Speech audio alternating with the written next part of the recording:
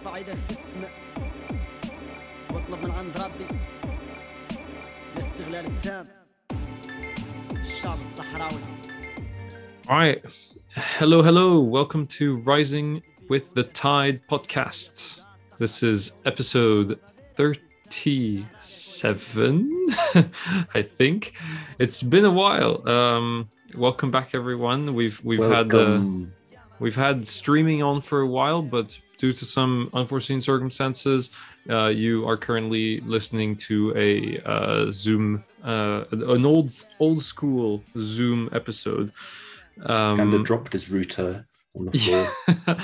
Basically, the copper cables in my current housing shelter do not support streaming, but it's fine. We'll be back into it in probably in a couple of weeks. So maybe not the episode after this, but the episode after that should be streaming. I know how people miss us streaming. They really don't. No one watches the streams, but it makes us happy when there's one person in the chat that asks a question. You know, then it's worth it. It's worth it. We both cry inside a little bit. We're like, yes, amazing. But yeah. So without further ado, today we are having Dr. Joanna Allen, senior lecturer at Northumbria, the Department of Geography and Environmental Sciences. She holds a Leverhulme Early Career Fellowship and has been doing work on everything from wind imaginaries to poetry to colonialism even, and everything in between. And we're super excited to talk to you today. Welcome on the show. Thanks for joining us. Welcome. Thanks very much. Thanks for inviting me and for your interest in my work. Yeah, no, thank you for giving us a bit of your time. I know that as we've discussed privately with you before, things are there's never enough time, and I'm sure with the strikes and everything, it's a bit tough. So I guess we can start maybe with quickly going over this, something we'd like to do in general, but to go over the beginnings of your career as a researcher and how you came to be interested in, the Sahara mostly, I guess, which is kind of a big part of your research nowadays, but also just in generally the topics that we will discuss soon after. Okay, yeah, I guess to go back to the beginning, it would be my undergraduate studies. So I studied Hispanic studies, mostly Spanish and Latin American literature, film, history, politics, a bit of a mix in my particular degree. But just by coincidence, we had one lecturer who focused on Western Sahara, which was one of Spain's two former African colonies. And I remember at the time, I was really surprised to hear about the situation in Western Sahara. As an undergraduate student, I like to think I was quite in the know about international issues. I was involved in lots of societies, we call them in UK academia, student societies, activist ones, and so on. And it surprised me to hear about this conflict that I'd never heard of. And I was in my second year at university by then, and I had no idea that Spain had any colonies in Africa by my second year into a Hispanic studies degree. So right. That was quite shocking that I didn't know about that, or I hadn't made the effort to find out as well, you could say. So that sparked my interest. I did a year abroad in Spain, as is normal in a Hispanic studies degree. And on my year abroad, I found out that there are hundreds of Spaniards who go to the Sahrawi refugee camps in Algeria every year to run a marathon. So I suppose we'll get on to the topic of why there are Sahrawi refugees in Algeria. But anyway, and the improbable concept of a marathon in a refugee camp. Yeah, that's true as well. Yeah. So this was a chance for me to visit the camps, and I wanted to do my dissertation on gender relations in Sahrawi society. So yeah, basically that I've found an opportunity to go there and do some research during my undergraduate dissertation. And then I did a master's after that, and then I worked in NGOs and the public sector for a few years, in various different jobs, mostly research and advocacy jobs, doing research and using it for lobbying for different causes.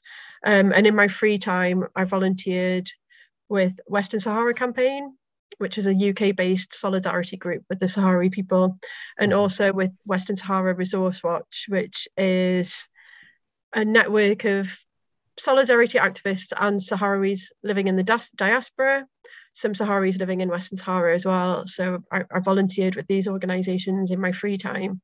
And eventually I decided to do a PhD, and I had this interest in the case of the Sahara, but also wanted to do something new. So I ended up doing my PhD comparing histories of women's resistance movements in Equatorial Guinea and Western Sahara.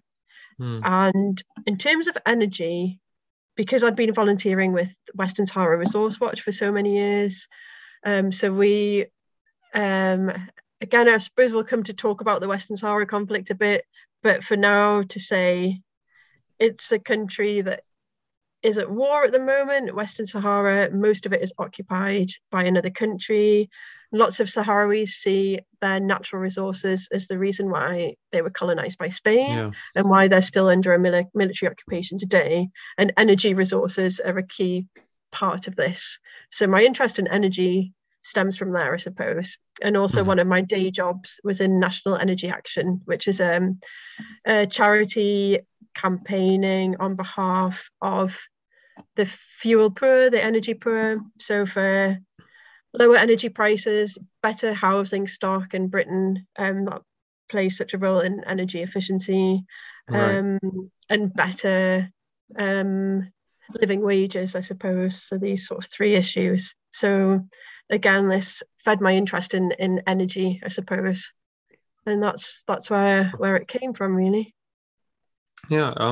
Maybe before we get into the research that you have done yourself, I have to say, Jamie and I, we very quickly discussed this earlier, but we know extremely little. Even honestly, that's even an overstatement, about the Sahrawi people, Western Sahara, and just any kind of conflict going on between Morocco and Western Sahara. So if you could, enlighten us even just a little bit about the basics of the conflict. I like to think our listeners are very, very smart people, but but yeah, no, like you said, it's a very it's slightly underrepresented conflict. So yeah, I agree, and it's completely not normal not to know a lot. It's very rarely in media in the global north. It's rarely on academic syllabuses for, well, as I said, for Hispanic studies, but in Arabic studies or North Africa area studies, it doesn't often feature. So it's normal that people don't know about it. Western Sahara was, to go back in history, I suppose, where the conflict comes from, it was a Spanish colony. So in the 1884 Berlin Conference, when the powers of Europe decided to divide up Africa between themselves, what today is called Western Sahara became Spanish Sahara and was handed to the Spanish, basically. And they eventually began to settle there, not really until the 40s and 50s. But in 1947, Spanish geologists found phosphates deposits, and evidence that there was probably oil there. So this sort of pushed the Spanish government to settle in this colony, basically. So right from the start, as in the case of other colonies, I suppose, it's about resources and exploitation. In the case of Western Sahara, phosphates first and foremost. So Phosphates are needed in agricultural fertilizers, so they're integral to our current global food system, which made phosphates very lucrative for the Spanish. They built a phosphates mine near the country's capital, El Aaiún, or they dug a phosphates mine, I should say. And this is still one of the world's first sources of phosphates. So when we get to the 1970s, most African countries have won their independence, and Spain's under a lot of pressure to decolonize because they haven't decolonized Spanish Sahara, obviously. And the dictator of Spain, Francisco Franco, was in a coma in 1975 on his deathbed. Right. And the government, rather than decolonize following the usual UN process for decolonization, instead negotiated agreements with the neighboring Morocco and Mauritania, illegal agreements. These were called the Madrid Accords. And so through the Madrid Accords, Spain agreed to hand over Western Sahara, half of it to Morocco, half of it to Mauritania. And in exchange, Spain would get the UN efforts back, but it would also get a continued 35% share in profits from the phosphate mine. And also they'd have continued access to Western Sahara's very rich fisheries. So going back centuries and centuries, fishermen from the Canary Islands have fished in Western Sahara's waters. It's an important source for Spain for its fish. So this was an important economic consideration as well. So they pretty much literally sold off their colony. Yeah. And sorry, I just want to ask, does Western Sahara have kind of an identity as a nation or as a people? Like, I guess I'm not sure even if, national identity is the right word to use, but at least some form of identity that bonds them together. Yeah, I mean, they very much do. It's a constructed identity, as are all national identities. But certainly today, they have a very strong national identity. So traditionally, the indigenous people of Western Sahara were nomads. They lived in nomadic tribes, which roamed the territory today called Western Sahara, but also parts of southern Morocco, parts of Western Algeria, and large parts of Mauritania. So culturally, Sahrawis are very similar to Mauritanians. They speak the same dialect of Arabic, Hassaniya. Their traditional dress is the same. There's lots of cultural similarities between Mauritanians and Sahrawis, less so between Sahrawis and Moroccans. And ahead of these 1975 Madrid agreements, Spain was actually thinking about just following the UN process for decolonization. So they did a census of the Sahrawi population in 1974 to decide who would get to vote in a self-determination referendum. And there was also a UN visiting mission in 1975 to get a flavor of this. Is there a Sahrawi nation? Would they want independence and self-rule, or would they rather remain under Spanish governance, or would they want to integrate with Mauritania or Morocco? And the overwhelming consensus of the members in this UN visiting mission and their conclusion was that Sahrawis were strongly in favor of independence and strongly rejected integration or Spanish rule. So there was this sort of nationalist sentiment from this sort of period onwards. And there'd been movements for independence since the 60s, sort of formal organized movements.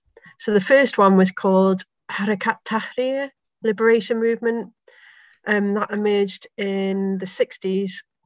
The leader was Mohamed Basiri.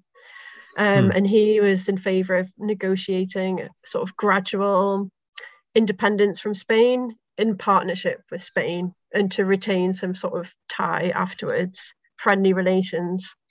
But he was forcibly disappeared by Spain, along with many of other leaders of the movement. So it became clear then to the Sahrawis that they wouldn't get independence by peaceful means.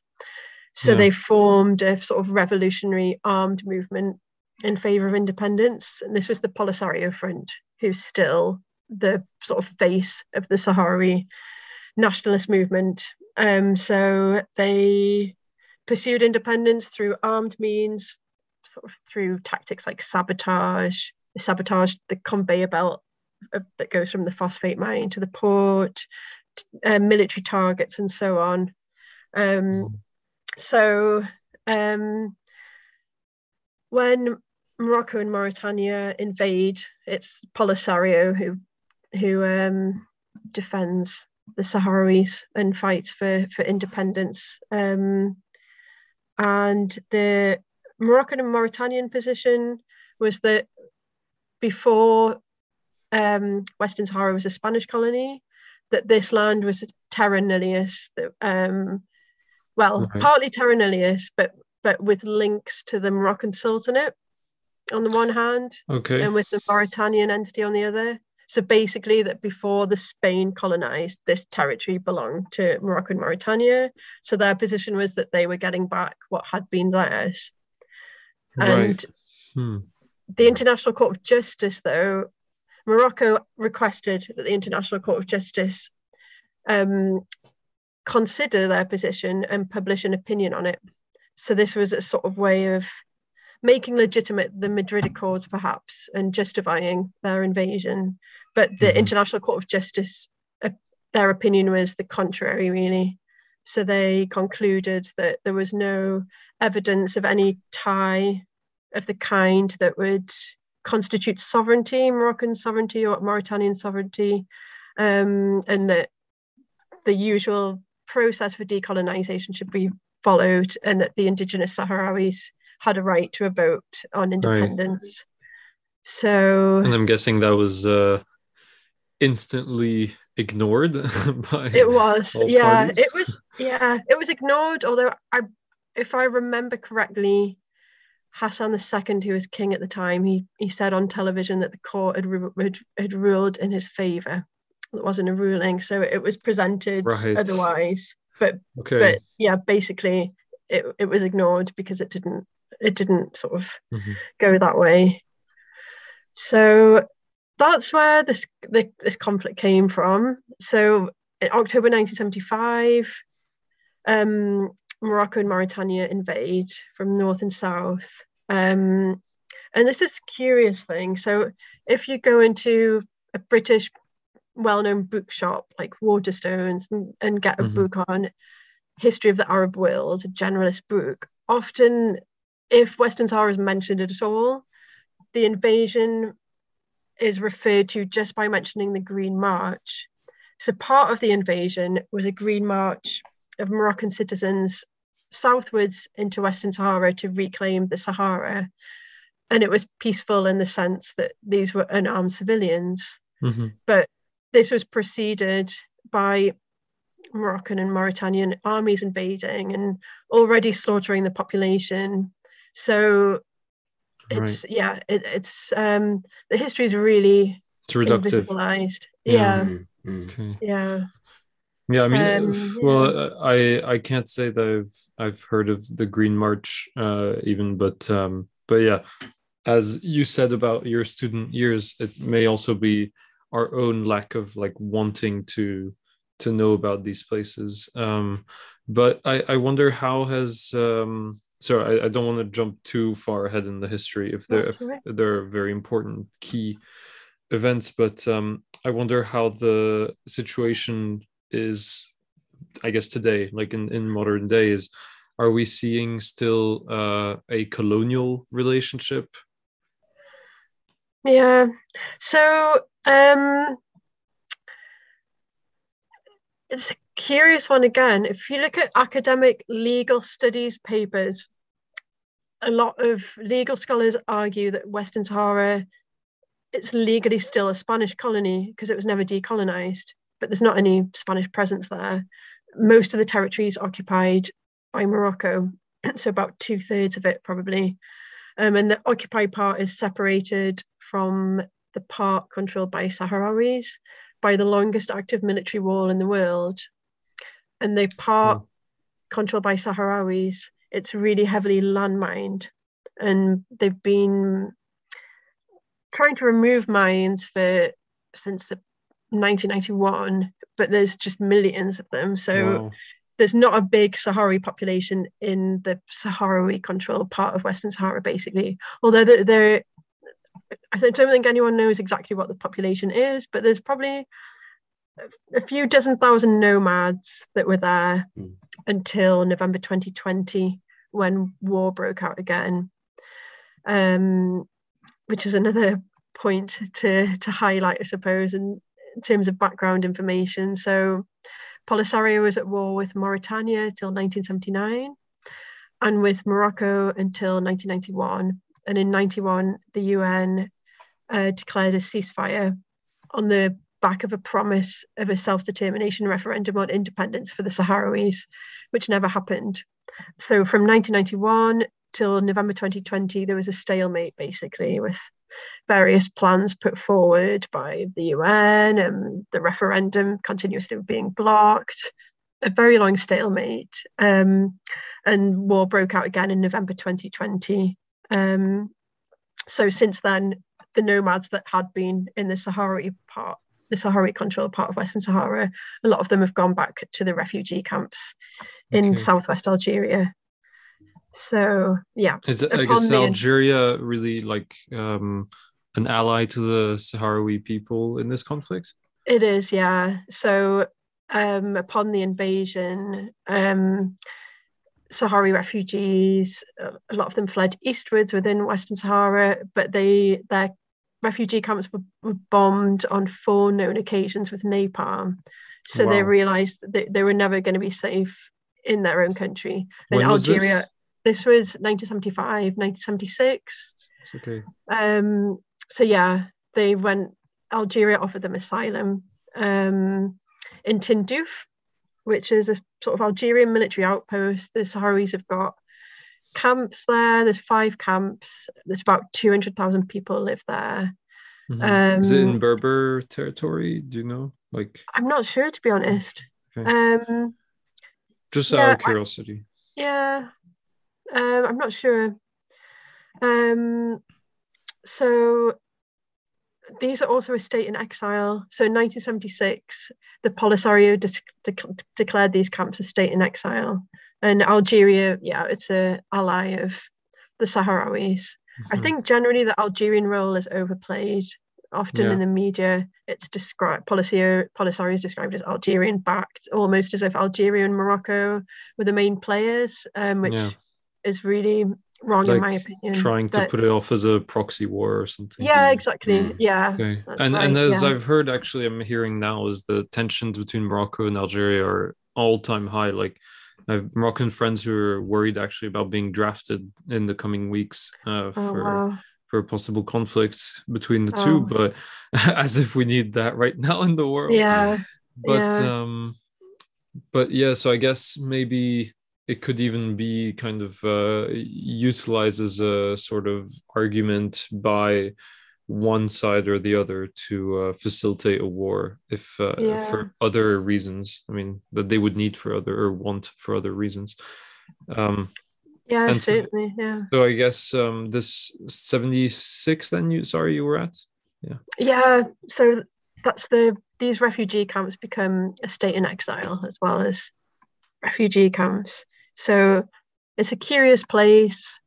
All the camps have schools, local councils, there's museums, hospitals, with very well trained, well educated population. So aside from Algeria, Polisario has other allies, mostly in Africa, Middle East, Latin America, and they have educational programs with a lot of these countries. So dozens of thousands of Sahrawis have been educated in Cuba, for example.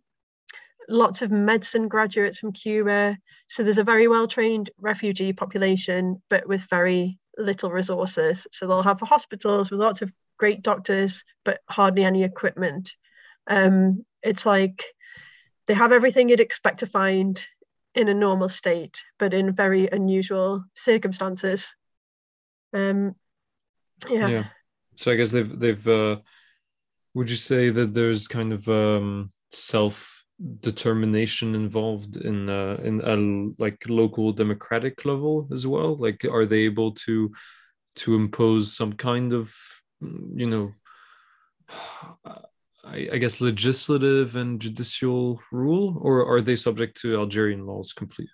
They have their own courts. To be honest, I'm not sure what parts of law would remain under Algerian jurisdiction.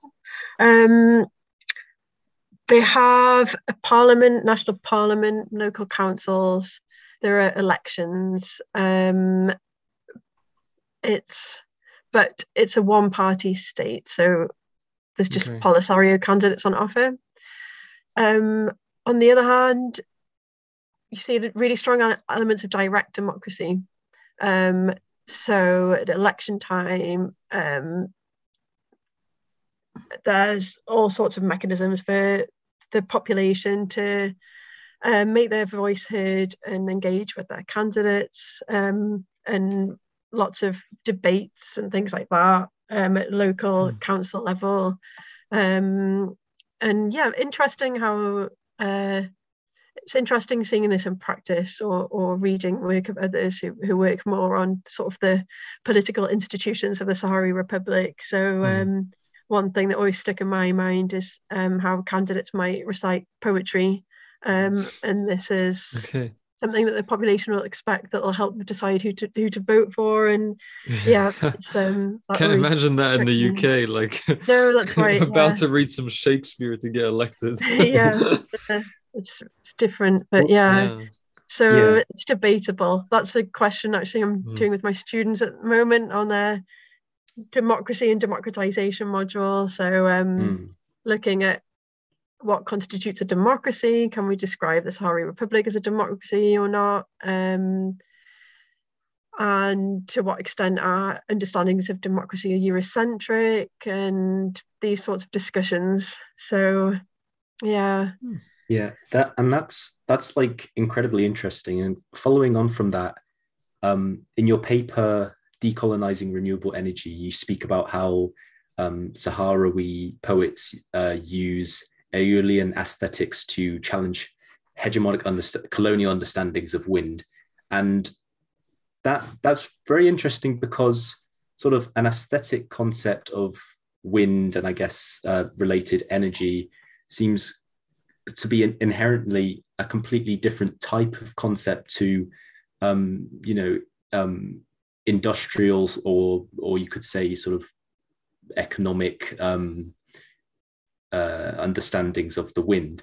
And so initially it seems very interesting how sort of a disagreement between those could arise, since they're sort of so different in sort of type.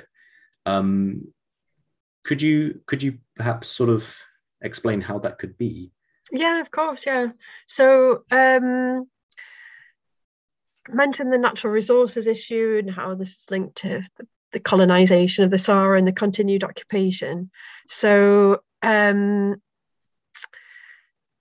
Morocco is a leader in green energy at the moment, but the problematic thing about how it promotes its green energy achievements and plans is that a lot of these wind developments and solar developments are not in Morocco, they're in occupied Western Sahara.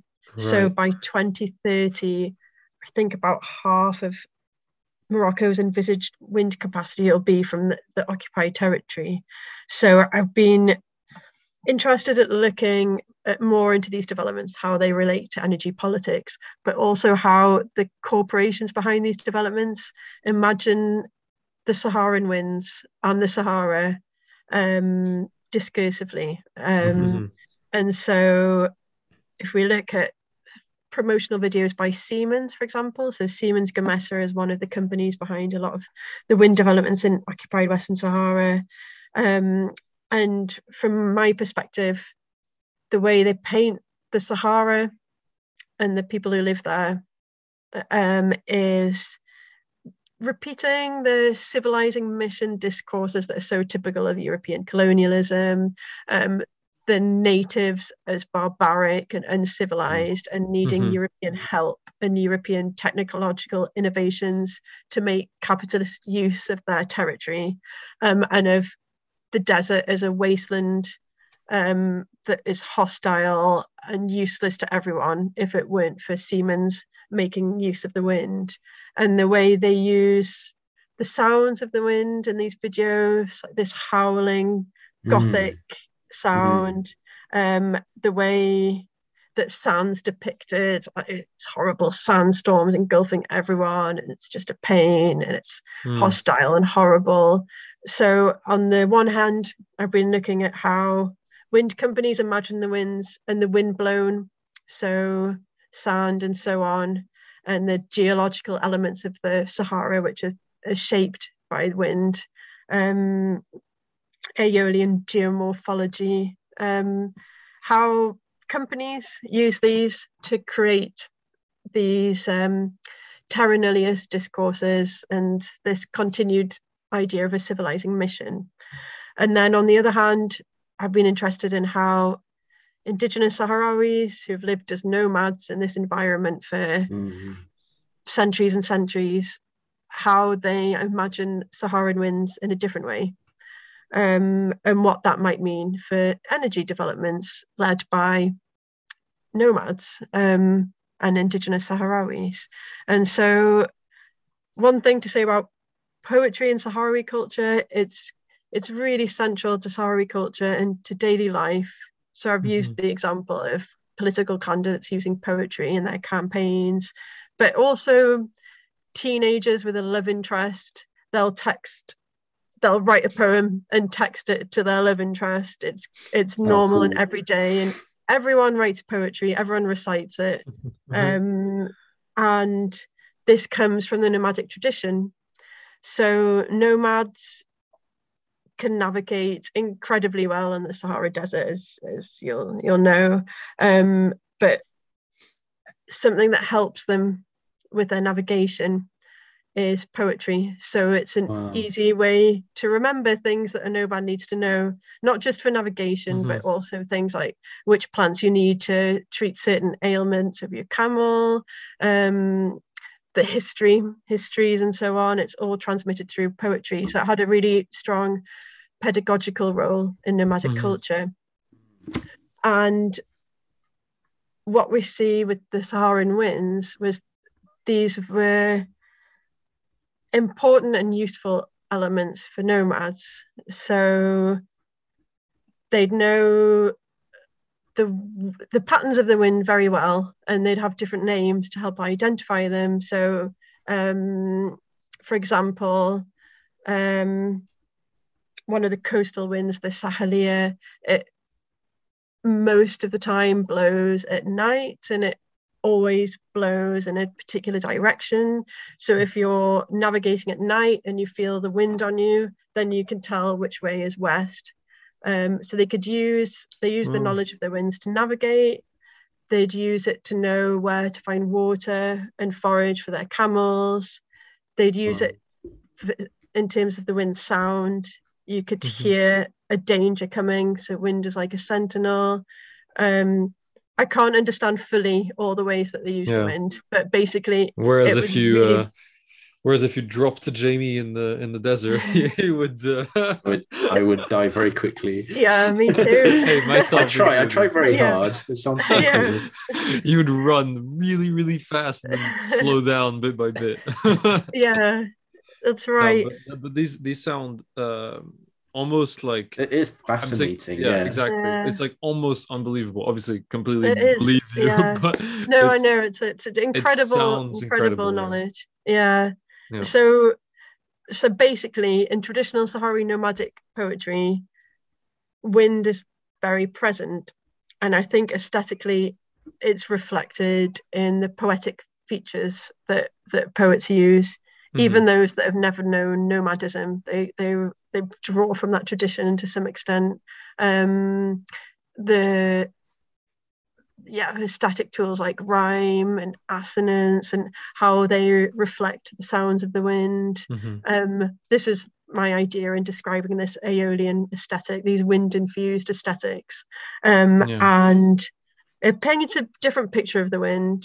So it's not something that's useless and barbaric, to repeat the European colonial language. So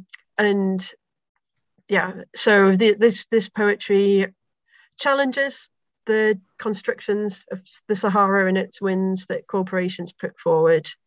And the poets that are writing, they're conscious of these developments and what they mean for Sahrawi self-determination. They're very politicized poets. So they know about Siemens. They're involved in campaigning. So it's not a sort of, I don't think I'm imposing my interpretation of their poetry as resistance. It's from their perspective too. I do want to very quickly read a few lines that really stood out to us when we were reading your paper. Really, really great paper, by the way. Thank you. Just for everyone who is listening, I just have the full title is Decolonizing Renewable Energy, Aeolian Aesthetics in the Poetry of Fatma Ghali Muhammad Salim and Limam Boysha. And in the concluding remarks, let me just quickly find that. There you go. There's a few lines that really, I guess, sum up quite well, I think, your paper, which is emerging from this culture are what I call Aeolian aesthetics, poetry and visual art informed by wind in their structures, motifs, imagery, and rhetorical devices. Aeolian aesthetics are characterized by a decided appeal to the senses through which we know the wind, sound and touch, and visions of the wind blown. On a political level, they undermine hegemonic understandings of energy, which make nature, in this case wind, something to be harnessed and dominated in order to power capitalism, colonialism. I found that, that's, I don't know, I feel like when we read this, something ticked a little bit for us.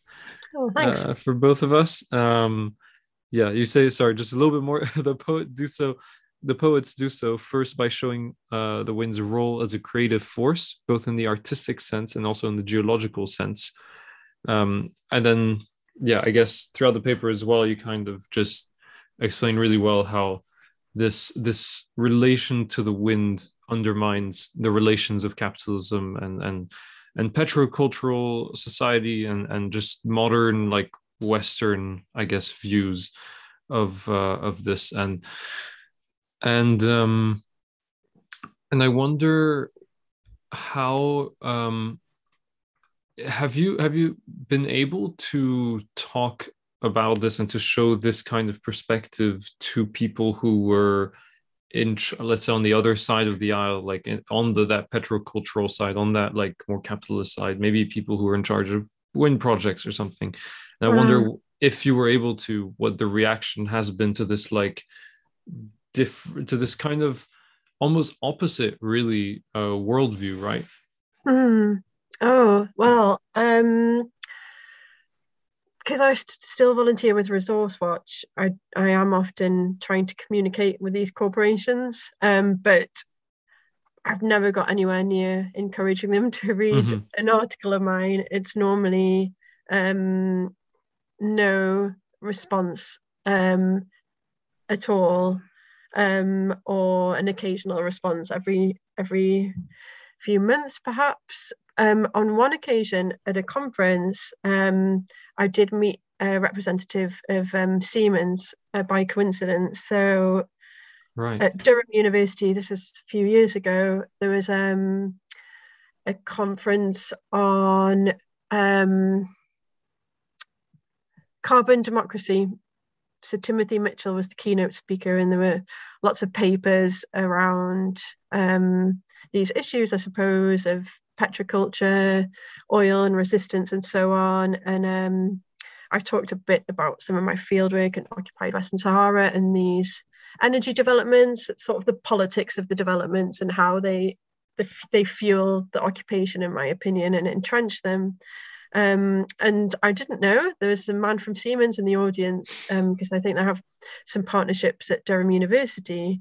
And he said that there were no Siemens wind farms in occupied Western Sahara, Okay. which was not true. And I said immediately, well, I've seen them with my own eyes. They're clearly there.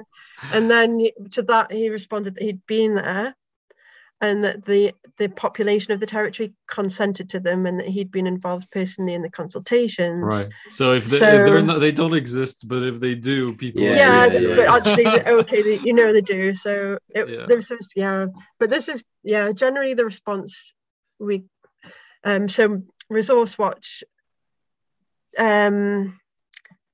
following international law, we think, and through the presidents of various court cases specifically on resources from Western Sahara, you can't exploit the resources of an occupied country without the consent of the indigenous people of that country. So it's sort of what I mean, I guess, what is the punishing organization or body in that case? Because I mean, perhaps it should be the UN. Mm-hmm. The UN did publish a legal opinion on this matter in 2002. So there were various oil companies which had agreements with Morocco to drill for oil onshore and offshore Western Sahara. The UN legal opinion was that this would be illegal if it was against the wishes and interests of the people of the territory. So there's always this discussion on who have you consulted with? How did you get Sahrawi consent? There's been a few court cases in the EU High Court, the High Court of England and Wales, High Court of South Africa, and the latest one was EU ruling that it has to be the Polisario who gives consent. Right. But what the companies always do is say they've consulted the local population, but if you consult the settler population, that's very different to consulting the indigenous population. Yeah. So, and even the Polisario, I'm guessing, have, I don't know, without knowing the conflict, it's, in many of these types of conflicts, the elite ruling kind of class, the people at the top who are politically privileged then end up becoming some sort of like elite class that then agree to these kind of demands or principles or something with personal benefits involved. So then it doesn't become hard to get the local approval, if that means getting the approval from the elites, as long as you're willing to satisfy their wishes, I guess.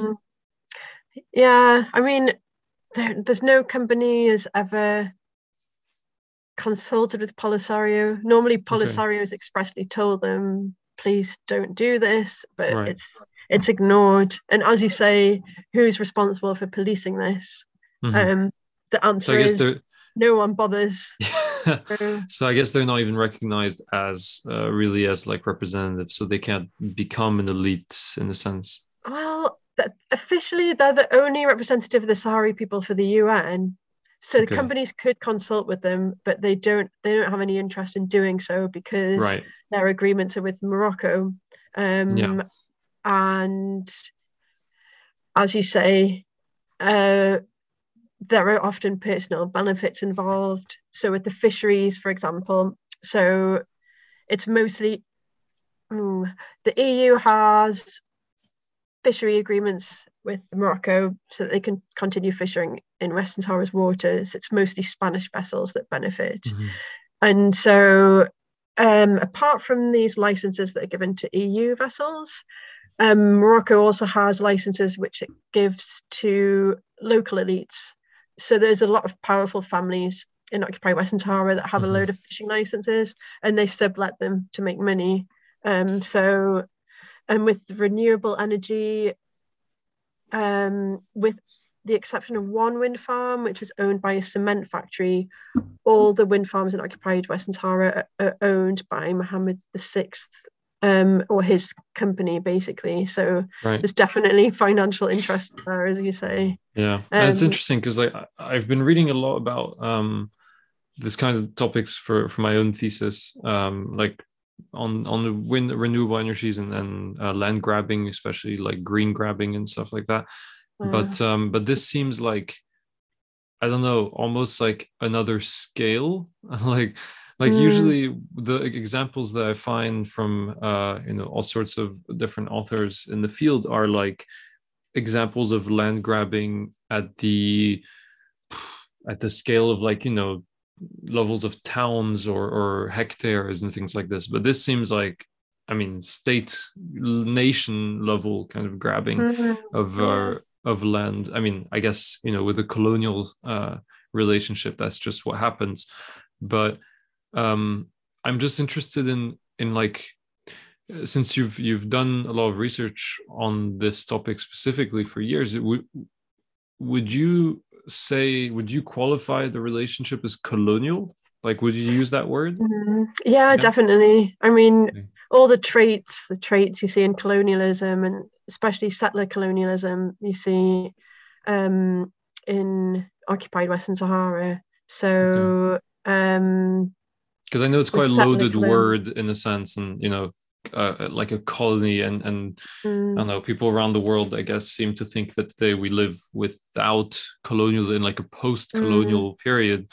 But it seems like, well, no, there are still I know there are conflicts that some agree or disagree, but this seems like rather more obvious, I would say. Yeah. I mean, so for the UN, Western Sahara is officially a colony. So it's the only and it's the only African country that's still on the UN Decolonization Committee's list of non-self-governing territories. So it's like, in official terms, it's a colony. But and from a legal side, you could debate, well, is it legally a Spanish colony? But in terms of practices, for me, it's an example of settler colonialism. So this attempt to eliminate the Sahrawi population first, napalming them, the mass slaughters and so on, and then moving a settler population into occupied Western Sahara. So Sahrawis are a very small minority in occupied Western Sahara now. And then the sort of cultural means of eliminating what it means to be Sahrawi. So, as I said, Sahrawis are traditionally nomads, but since 2010, Sahrawis are not allowed to pitch tents anymore, so they can't put up a tent anywhere. Wow. Often, if Sahrawis have camels that are slaughtered, it's really hard to be a nomad, basically. Yeah. And at the same time, I think in the early years of the occupation in Morocco at the time, it was the years of lead, so it was a really oppressive time for Moroccans.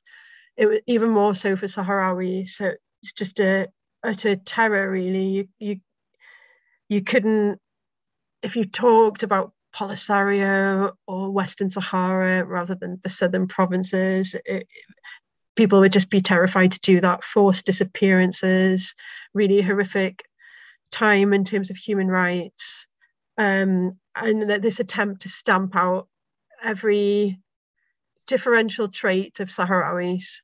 So, as you know,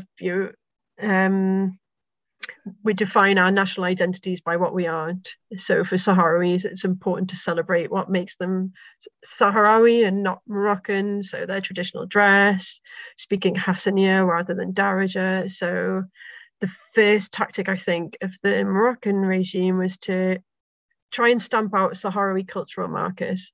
But as that wasn't successful, Sahrawis resisted. What we see since about 2007-ish, I think, is an attempt to make Moroccan settlers Sahrawi. So Morocco will pay people to study Hassaniya. It'll encourage them to wear melefa, which is the Sahrawi women's traditional dress, and to identify as Sahrawi. So is that like a kind of tactic to appear better than they are on the world stage? Or I think it's I think it's a settler colonial tactic of eliminating Sahrawis as a different population by making the Sahara identity just one more identity Right. within multicultural Morocco. Okay, I see. So Yeah. it's like reverse settler colonialism or extreme cultural appropriation, maybe. My It's God, a yeah, reverse that's assimilation or something. Yeah, yeah. But that's assimilating oof. the settler population with the indigenous one rather than the normal way of doing it, Yeah. of forcing a migrant population to assimilate with Mhm. the host country. And is there aim, do you think, to kind of to make what's the word, to make the Sahrawi culture much more like what do you call it? To add water to it, Dilute it, yeah, to yeah, I think dilute it. There so. you go. Yeah. Sorry, my brain went No, bugged no. out for a second. Yeah. So, on the one hand, Sahrawis are oppressed if they express their own culture. So they might be mocked in school because their dialect sounds like a camel and insults like this, or chastised for speaking Hassaniya between themselves. Mhm. And they're not allowed to have cultural events where they recite their poetry and things like that. But then in southern Morocco, there'll be a Hassaniya cultural festival, and so it's more and more pushed in southern Morocco, so that Mhm. it becomes this one identity of many in Yeah. Morocco itself. And it's kind of something that like you can maybe spot even, I don't know, like around the world, like even I'm just thinking in Europe. I I don't know, obviously it's not the same level of scale or anything like that, but on the cultural kind of appropriation and pushback at the same time, like this double pronged approach. It reminds me a little bit of the way that like European countries can somehow simultaneously discourage people from, like, for example, Black British people from representing their culture through like dressing or even hairstyle, something as simple as that. But then at the same time, be those same places and people can be super proud of hosting like Black history events and things like that. And so it's like this kind of two things. Do you think that our society is also a little bit guilty of maybe not obviously as it's not as overt as this example of Morocco and Western Sahara? Sorry. Yeah, that's a great example. That sounds really similar, actually. Okay. Yeah. That's, it's exactly that.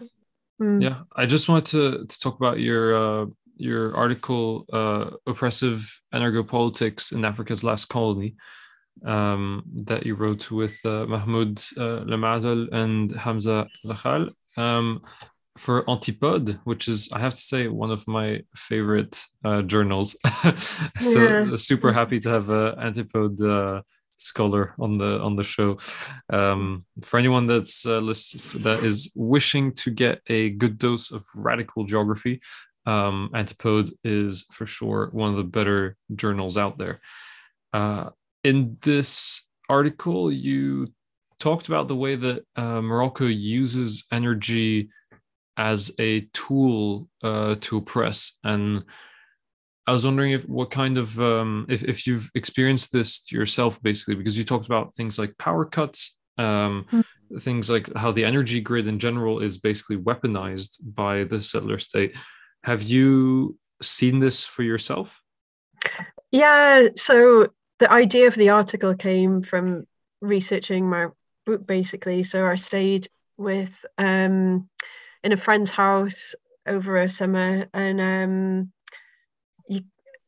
one of the reasons Western Sahara is so unknown is it's not open to journalists or people that want to speak to Sahrawis. You can go as a tourist, as long as you don't ask anyone about Western Sahara or speak to Sahrawis. But it's really, basically, to do research there, I had to stay inside a house and not go near the windows. And Right.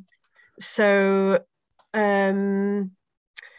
yeah, so when I was there, there were power cuts and a lot of water cuts, and so I would ask my host family about these, and they tell me about how power cuts are used as a form of collective punishment, basically, and this is where the idea from the article came from. And originally, I hoped that I might be able to sort of do some sort of quantitative research on this as well. So somehow measure which power cuts happen when and how frequently, for how long, and which districts. And this just proved impossible. So in the article, we focus on Sahrawi people's perspectives. So they perceive this to be used as a form of collective punishment, and that power cuts happen most frequently in the districts dominated by Sahrawis and around particular important political events. So, for example, if a political prisoner is freed or pardoned, there'll be a big party in their home city, and this is when a power cut will happen. Or if there's a lot of protests, then there'll be a power cut. So it's used to oppress political dissent, and also when there's to punish the Sahrawi population as well. And collective punishment is absolutely illegal under, like, especially civilians like this. So I guess I don't know if qualitative research allows you to kind of pursue the legal paths. Would you need like quantitative data, like proof, like in quantitative way to I guess sue the Moroccan state for that? Oh, possibly, yeah. But I mean, I think there's a lot of aspects of Moroccan rule in Western Sahara that would be illegal, and they're not held to account at all. So I doubt I'd try, but yeah, I guess because of the type of data that we had, we framed it in terms of perspectives and what that meant in terms of how people identify as citizens. So we felt that the way the energy system is used, it reinforces the boundary between feeling Sahrawi and identifying with Morocco. It's one more way of punishing the Sahrawi community as Sahrawis, which further how to put it, heartens people's minds and feelings towards Sahrawi Republic and identifying with Polisario and pro-independence sentiments. Yeah. Maybe we can just get into your book and slowly wrap it up. Yeah, great. Yeah. So the book was an exploration, I suppose, of how gender shapes authoritarianism, but also resistance, particularly non-violent resistance. And it focuses on Equatorial Guinea and Western Sahara, and looks at first at how Equatorial Guinean and Sahrawi women resisted Spanish colonialism, and their involvement in the non-violent nationalist movements pushing for independence in both cases, and the gendered elements of their resistance, and then after that it looks at similar questions, but with regards to Moroccan occupation of Western Sahara on the one hand, and the post-colonial authoritarian dictatorships in Equatorial Guinea on the other hand. And I develop an argument about resistance being intersectional, just as oppression is, and about gender washing. So this is the idea that companies and regimes paint themselves as state feminists or pro-gender equality to reinforce their own power, and how activists undermine that, I suppose. So, like, an interesting concept that runs through the book is the concept of imaginaries. And initially, I assumed that that was just sort of a very similar, or another word for just narratives or discourse. But it seems to be a bit more nuanced than that in reality. So, I'm interested in how people imagine gender and national identity, I suppose, as the big one in the book, and how national identities can be imagined as gendered too, and using examples from poetry sometimes as well, in both cases, and song. Excuse me. And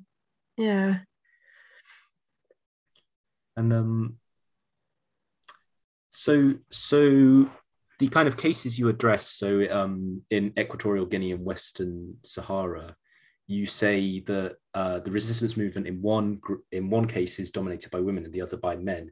So just this kind of question of intersectionality, like why are those patterns there? And sort of, like how is this sort of gender-based oppression in each case like overlapping with other forms of oppression to make those patterns appear? I think it's hard to sort of draw a line between colonial and pre-colonial times. It's sort of but I'll attempt to anyway. I think with Sahrawis, for example, the way they construct their history when they look back, then talking about gender roles or gender imaginaries, as you said,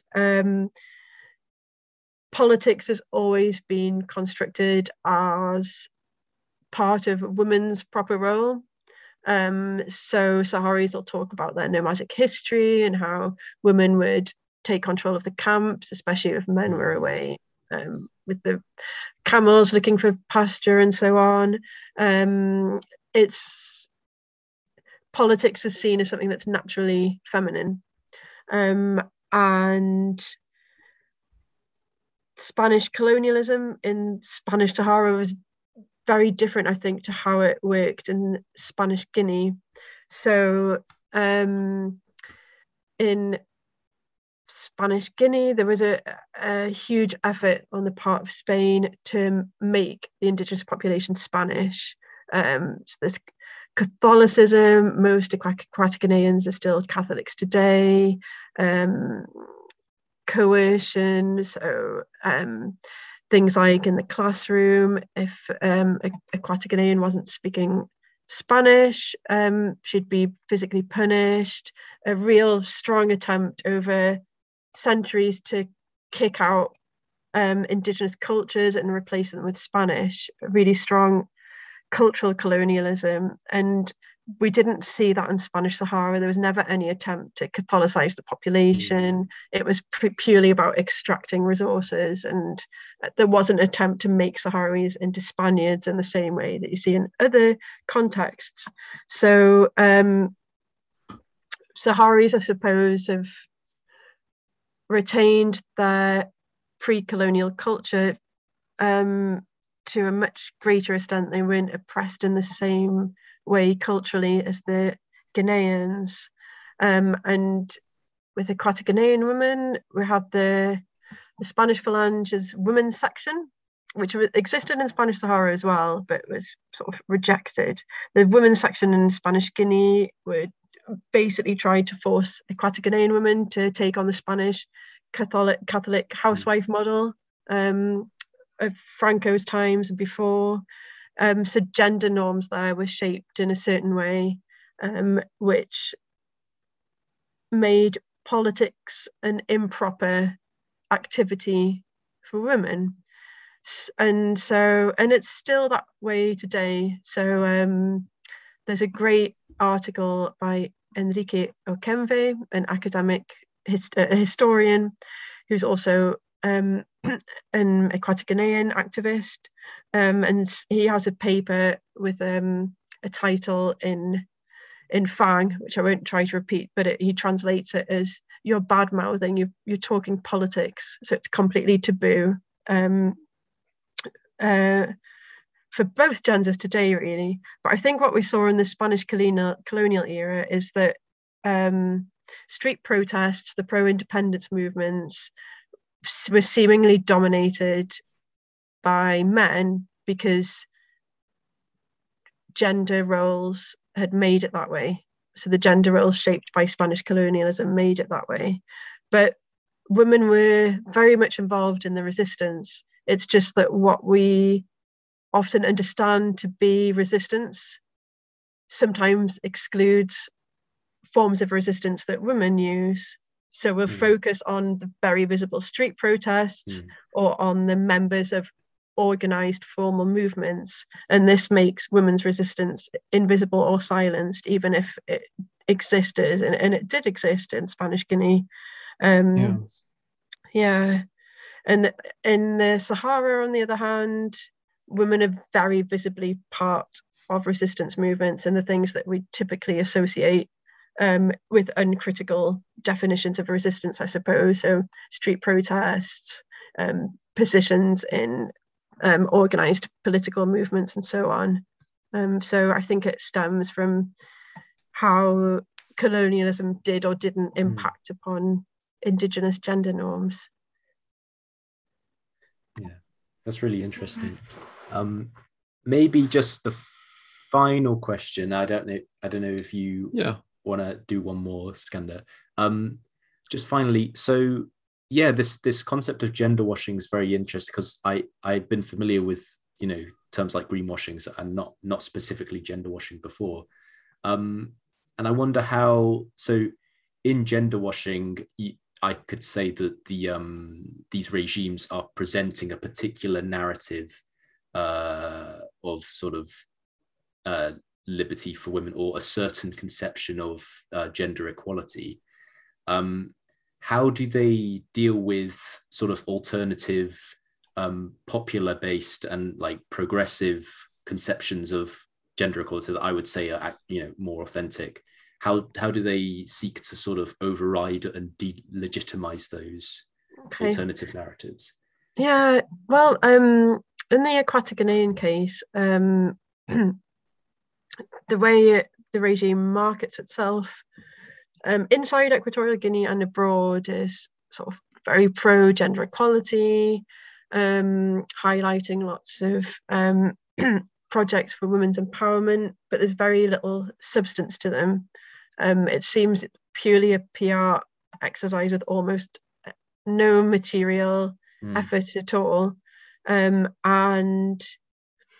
when Equatoguinean feminists put forward new policies or laws or initiatives, sometimes they more or less manage some activities with very little support from the government, and sometimes they're directly oppressed. So there was a woman I met in my fieldwork, who I've anonymized in the book, but she worked for the Ministry of Social Affairs, but she'd been co-opted into the job, basically. So I think she'd retired to Equatorial Guinea after working for women's rights organizations in Spain for most of her life. And she didn't want this job, but she was basically told that she was doing it.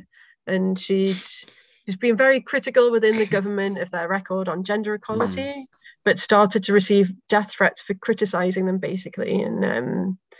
And she was pushing for a new family law, but just not only could she not get it passed, but she was receiving threats again for her efforts.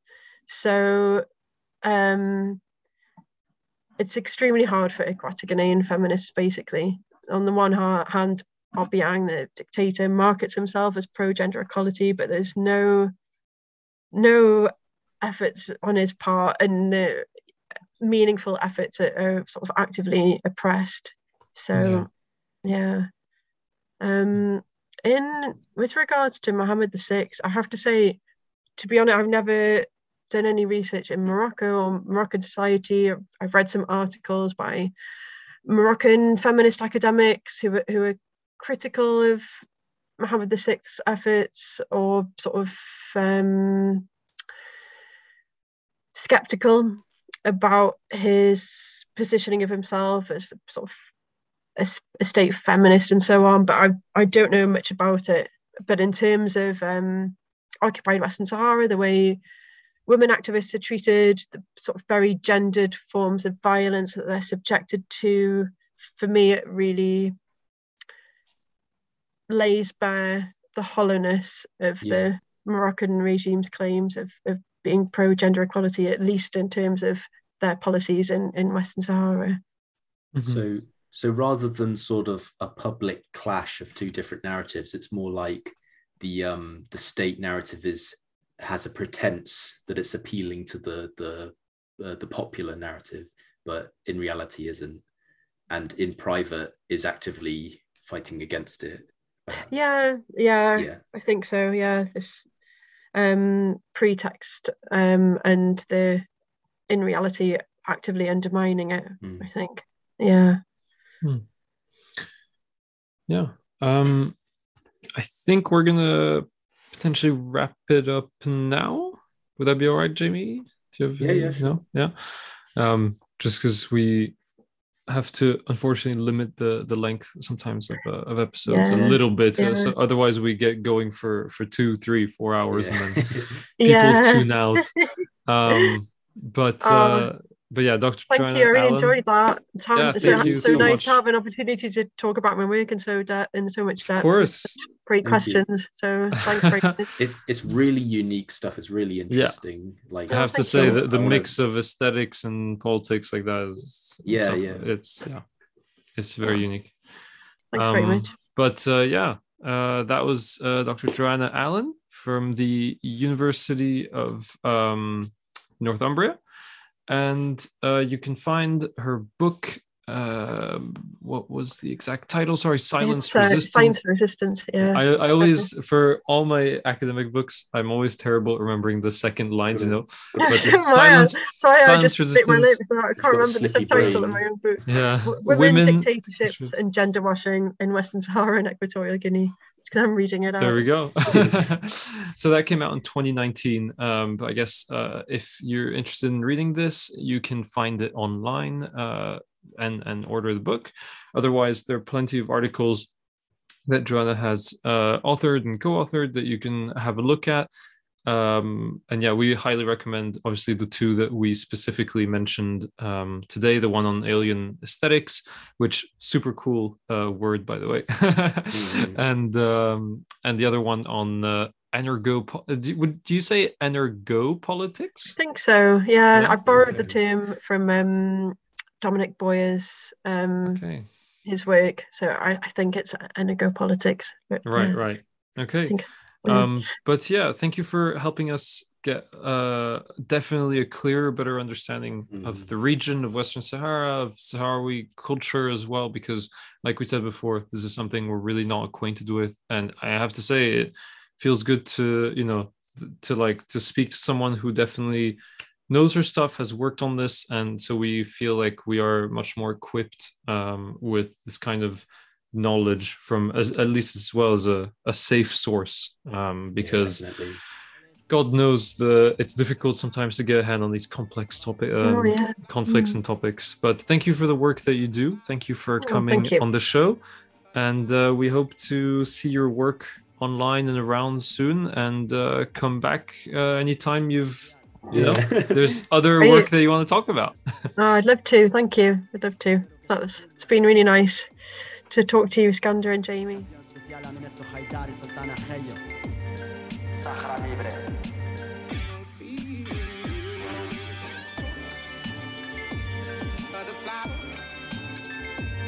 Butterfly.